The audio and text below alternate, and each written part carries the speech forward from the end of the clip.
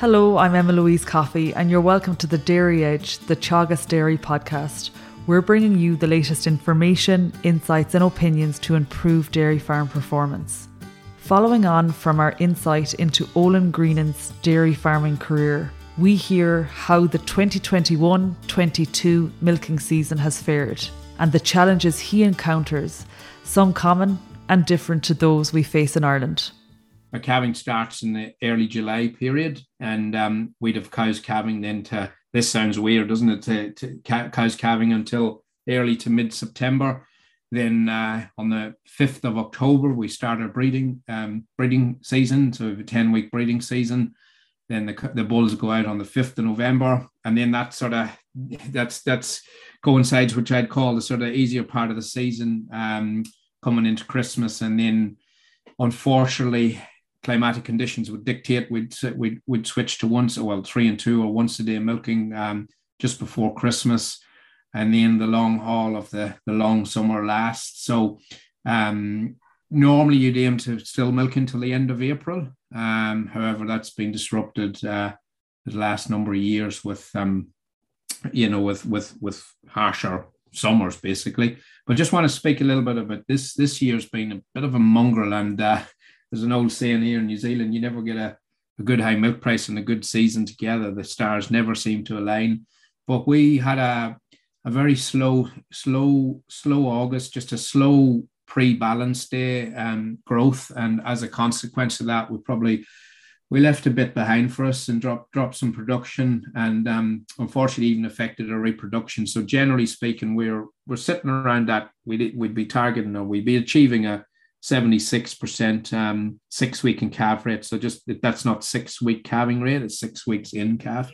Yeah. And empty rate was sitting around 7 to 8% at 10 weeks. So we were very happy with that, tipping along at that. But this year, unfortunately, probably as a consequence of the harsher spring, we ended up 73% 6 weeks, and our empty rate jumped to 11%. So got a bit of work to do there. It was disappointing because I felt we had a nice tight system, and it could just show how quickly that hard work can unravel. So it'll just make us refocus for next year. Anyway, so we sat behind at one stage. We're 9% behind for the season. Season was going okay. It was a slow start, and then it seemed to be normal. And then December was okay. We got a bit of a dollop of rain, but we normally go once a day mid-January. But this year, I just wanted to trial with something we tend to seem, and this will be touching on that share milk and owner relationship. It has to be an agreed thing, but I think we felt we left a run too late. And the key with going once a day, particularly in a dry summer context, is to transition while you still have ample feed. Anyway, I was curious to dabble with 3 and 2 milkings this year, so got the agreement to go ahead the 15th of December. But there was a two-pronged approach to that reason. We was just trying to keep that production a little bit higher, and B, we wanted to look at something more people friendly, and as a result of that, over Christmas. So our regime was the 3 and 2. Just to clarify, we'd milk normal times on day one, so we'd milk at 5:30 a.m. in the morning, 3:30 p.m. in the afternoon, and then the second day will be a 10 a.m. milking. So what that then meant is that staff were getting a sleep in every second morning, and then they were getting every second afternoon off. But what we actually found as a result of that, particularly in the hotter days, we were getting more productivity in the morning. We were starting at 7 o'clock, and we had a steady 2.5 hours of work to do when the temperature was lovely and low compared to being out there in the heat of the day. So it worked really, really well. And over Christmas, particularly, it worked really, really well from a people point of view. The cows, I think we were doing 1.4 milk solids when we transitioned over, and dropped to 1.35. So you can pretty much say it was a moot point. Carried that on for just over a month, hoping it could keep going, but the dry conditions just pummeled us, and we had to drop to once a day then in at the middle of January. And to look at it all in, I suppose, in the broader picture, can you talk us through, I suppose, grass supply and feed management, say from when you start calving in mid-July, early to mid-July? Yeah, so we we have been managing. So we target 23. Well, our target's 2,300 on the foot. That's total available. So you can take 1,500 of that. But on the 1st of July or the start of calving, and the last 4 years on this farm, 3 years on this farm, we just about sneak by with no supplements. There might be a 10-day period where a couple of kilos of cow off grass silage would go in. And probably, just reflecting on this past season, I'm probably a bit stubborn getting out of the traps and putting supplements in, and that's probably just a discipline or ill discipline I have, just reluctant to put that feed in. And normally I seem to wing my way and get away with it, and it doesn't affect fertility, but probably should have tipped something in there a bit sooner. So on a normal point of view, we aim to be grass only, all through calving, all through the mating period. And I suppose just touching on that's a kind of a tactical maneuver in some sense. If you get your system right from autumn previously, and the weather plays its part, and you get your cover built up, the time that you can free up with, if you think people that milk too long or don't have the right roundlet set up, then they end up having to feed supplements during calving when you're already busy. So with a bit of thought, you can actually save a lot of labor in that busy time, provided the climate is favorable. So sorry, then we'd get to Christmas, we'd make a bit of surplus. Our nitrogen use here about 130 kgs of N per hectare, so it's probably below average in the Waikato. Stock to 3 cows to the hectare here, so we make a little bit of baleage silage, but what we do, we grow maize silage for the summer, and that's we'd probably be lost without it this last few years. And it's interesting when you look at the whole stocking rate thing, you everything we do from now to the 31st of December is spot on. You couldn't fault it, but it's the real challenge in our system now here is post Christmas, and that's that summer. The typical summers have went from 6 week of dry to nearly 10 weeks, and we haven't actually changed our system. You can't really drop your stocking rate because you lose that pasture utilization pre-Christmas. But we're just trying to find a way. So we're trying a few things. We've started growing forage rape as a summer crop. So that's yielding quite well, about 14 tonne a hectare. So that just gives us a bit of protein in the summer, but haven't just got there yet. This year, I just want to sort of close off this year. We stayed on once a day. We had intermittent rain throughout the summer. It would keep things alive. And then we dried off 20th of April, 6% behind last year, but the rain had stopped and we ended up with probably one of the driest maize that I can recall. And consequence of that is we're now sitting with cover below 1,800, 2 weeks away from when it should be 2,300. So we're not in a great position at the moment, but it's not from any wrongdoing. We're out on a 80-day rotation pretty much from end of April. So it's not pretty at the moment, but as been farming long enough, I think you'll plan for the worst and hope for the best a little bit, because that's all we can do now. And your 2,300, Olin, that you like to open with at the start of calving, that would have been a fairly normal figure in Ireland, but we are in the situation now where we have compact calving and higher stocking rates on farm, that we're actually pushing that up to 1,000 and in some cases 1,100. So that would be 2,500, 2,600 for you.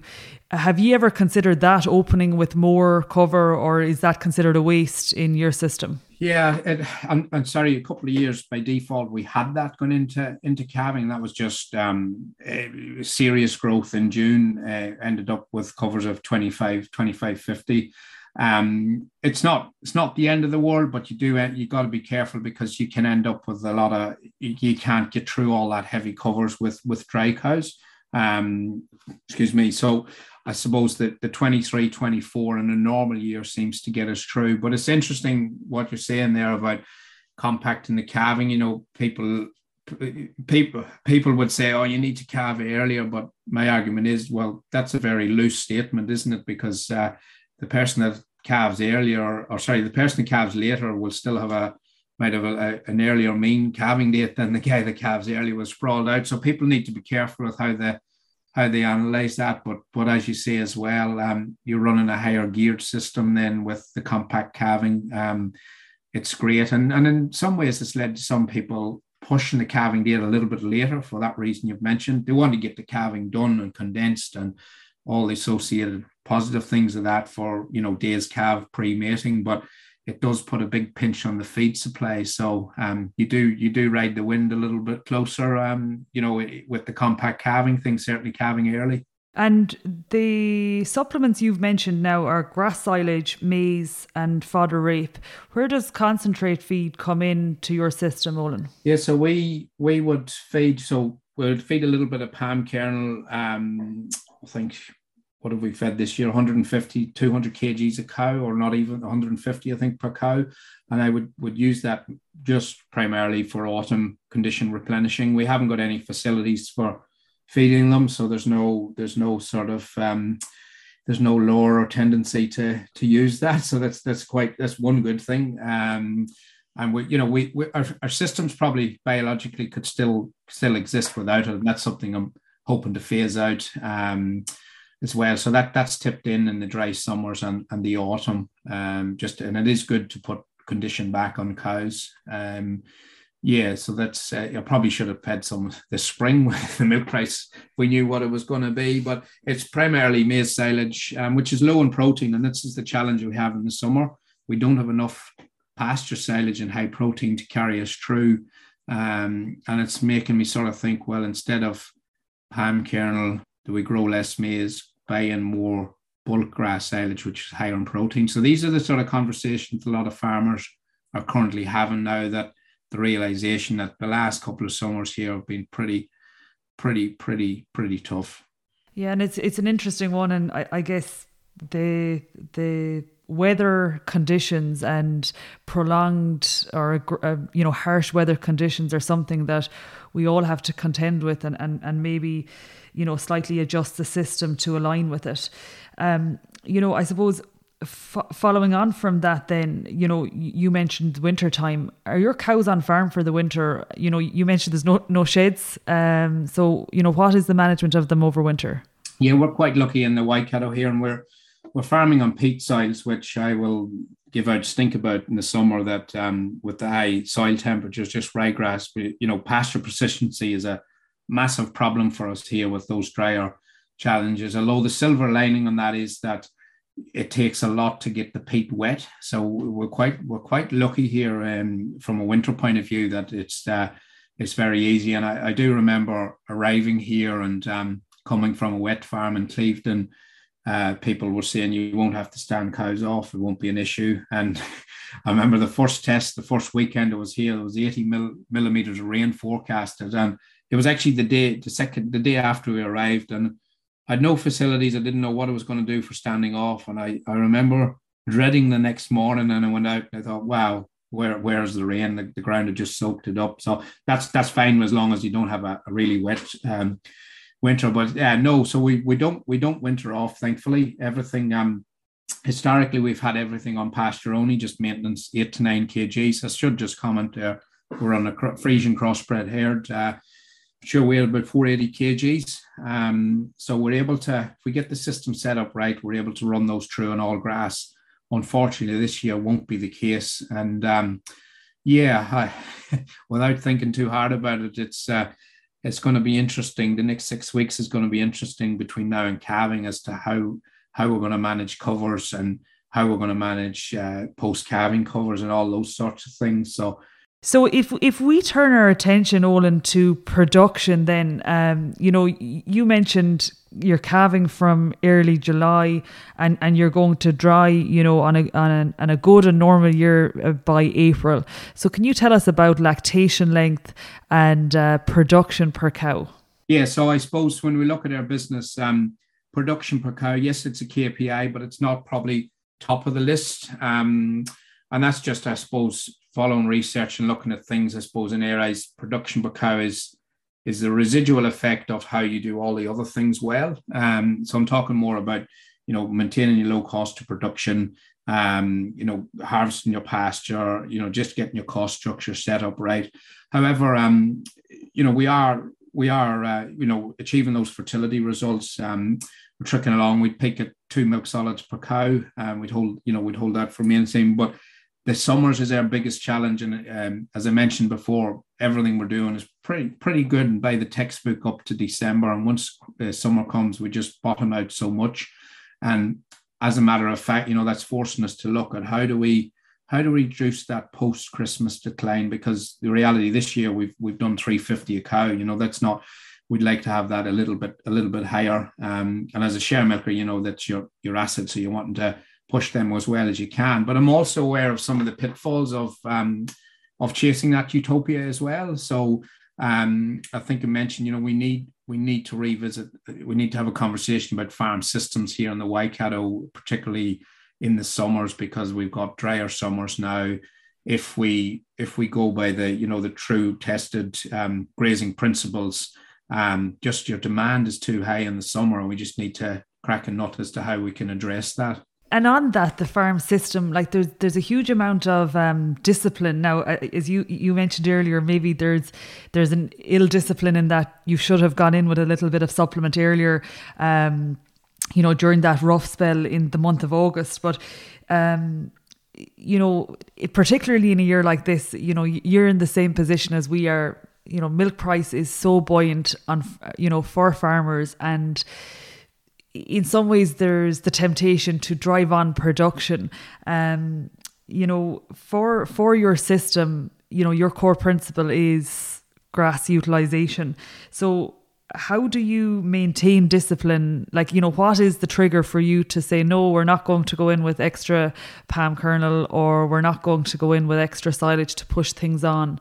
We're going to stick to plan and go to once a day, or the 3 and 2 milking. Yeah, it's an interesting question, because also if you just consider our situation, we're not the sole decision maker from a farm system point of view. So you've got your farm owner who may have slightly different philosophies on how you want to farm. And I guess in this particular farm, I was quite lucky in the sense that the stars somewhat aligned when I got here. We had a really mild winter. We had a fantastic early spring. We had a fantastic year up to Christmas.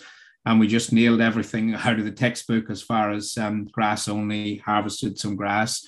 And then we managed to replicate that year on year. And the owners then could realize, man, there's consistency here. And you could pretty much write in your cost. You could nearly year on year, our costs were pretty much identical. So they were starting to like this sort of consistency. The thing starts to get a little bit distorted when you're on the height of a high milk price, because it's very, very easy to start doing some marginal analysis of tipping up feed and that.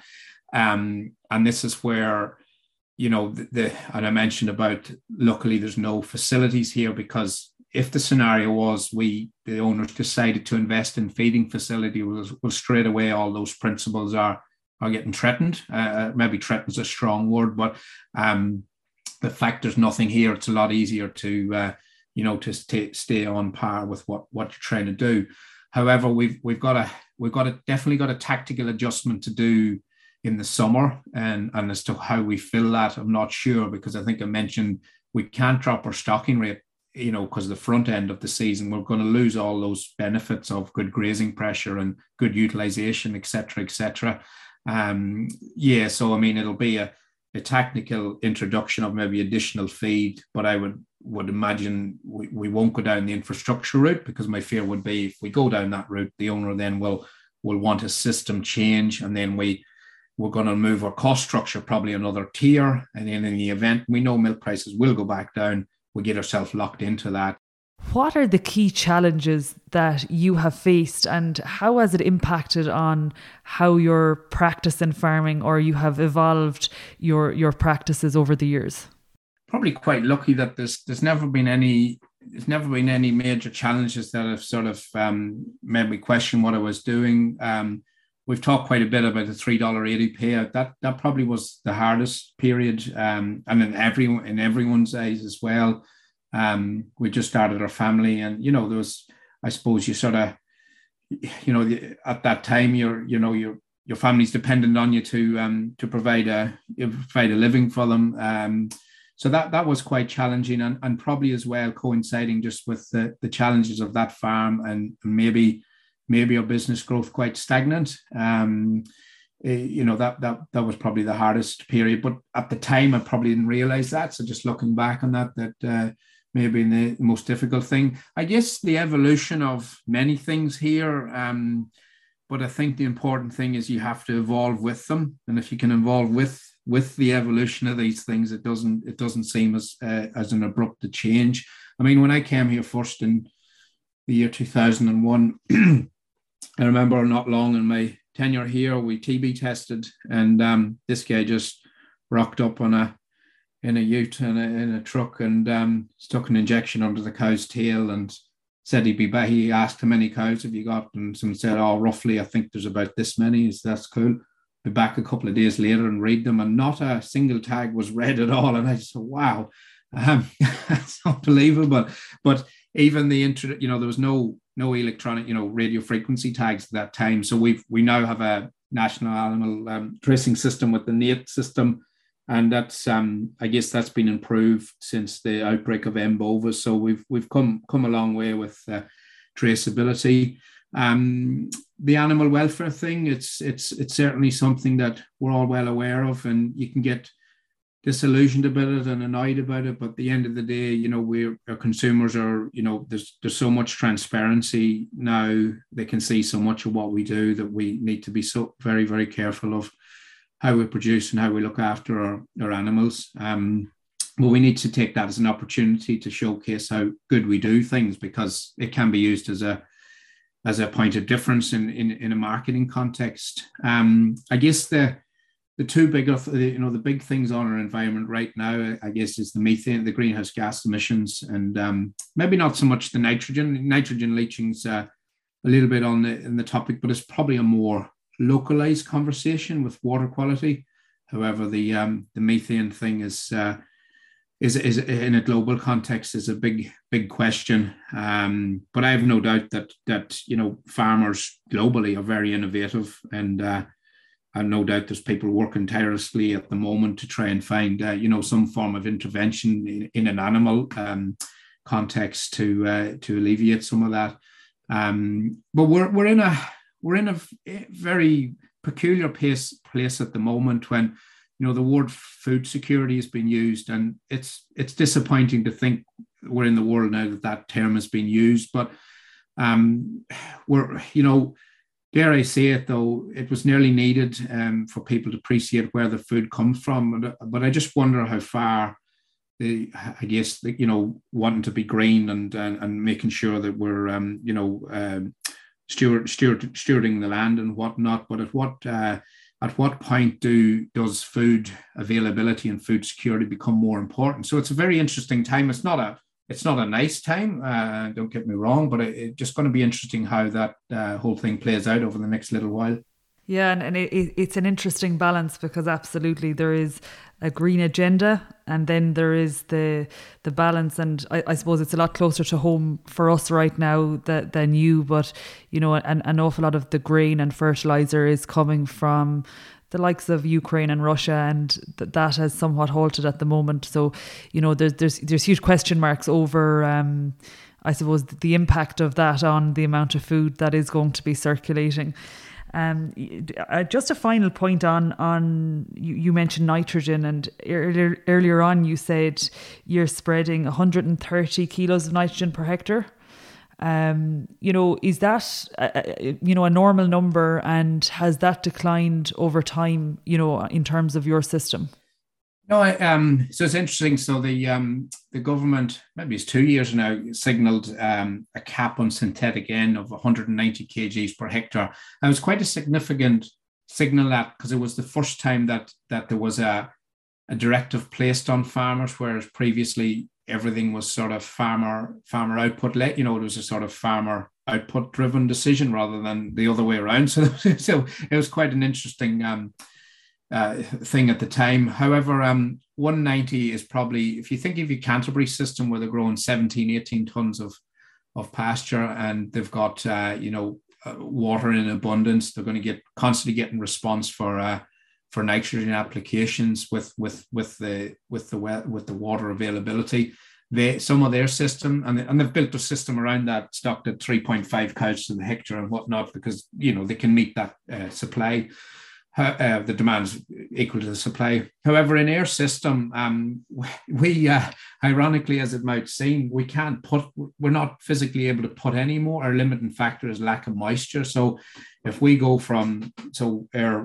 our dry period from January to this year till May, so that's 5 months of your farming calendar year that you can't put anything on. Then if we're only stocked at 3 cows to the hectare, you only want to be trickling on 30 units after your cows, unless you want a massive surplus, which is not the easiest thing in the world. I've seen some years we'd put a lot of N on in November, and then you take out a huge chunk of area for silage, and then the next thing the rain goes away, and it hasn't happened, but you'd end up having to feed it back out. So it hasn't affected their system, and it won't affect their system. But I'd rather be putting on a little bit more and growing a bit more pasture, but it's pennies from heaven. We need to be able to do that. Absolutely. This has been such an interesting conversation, Olin, and thoroughly enjoyable.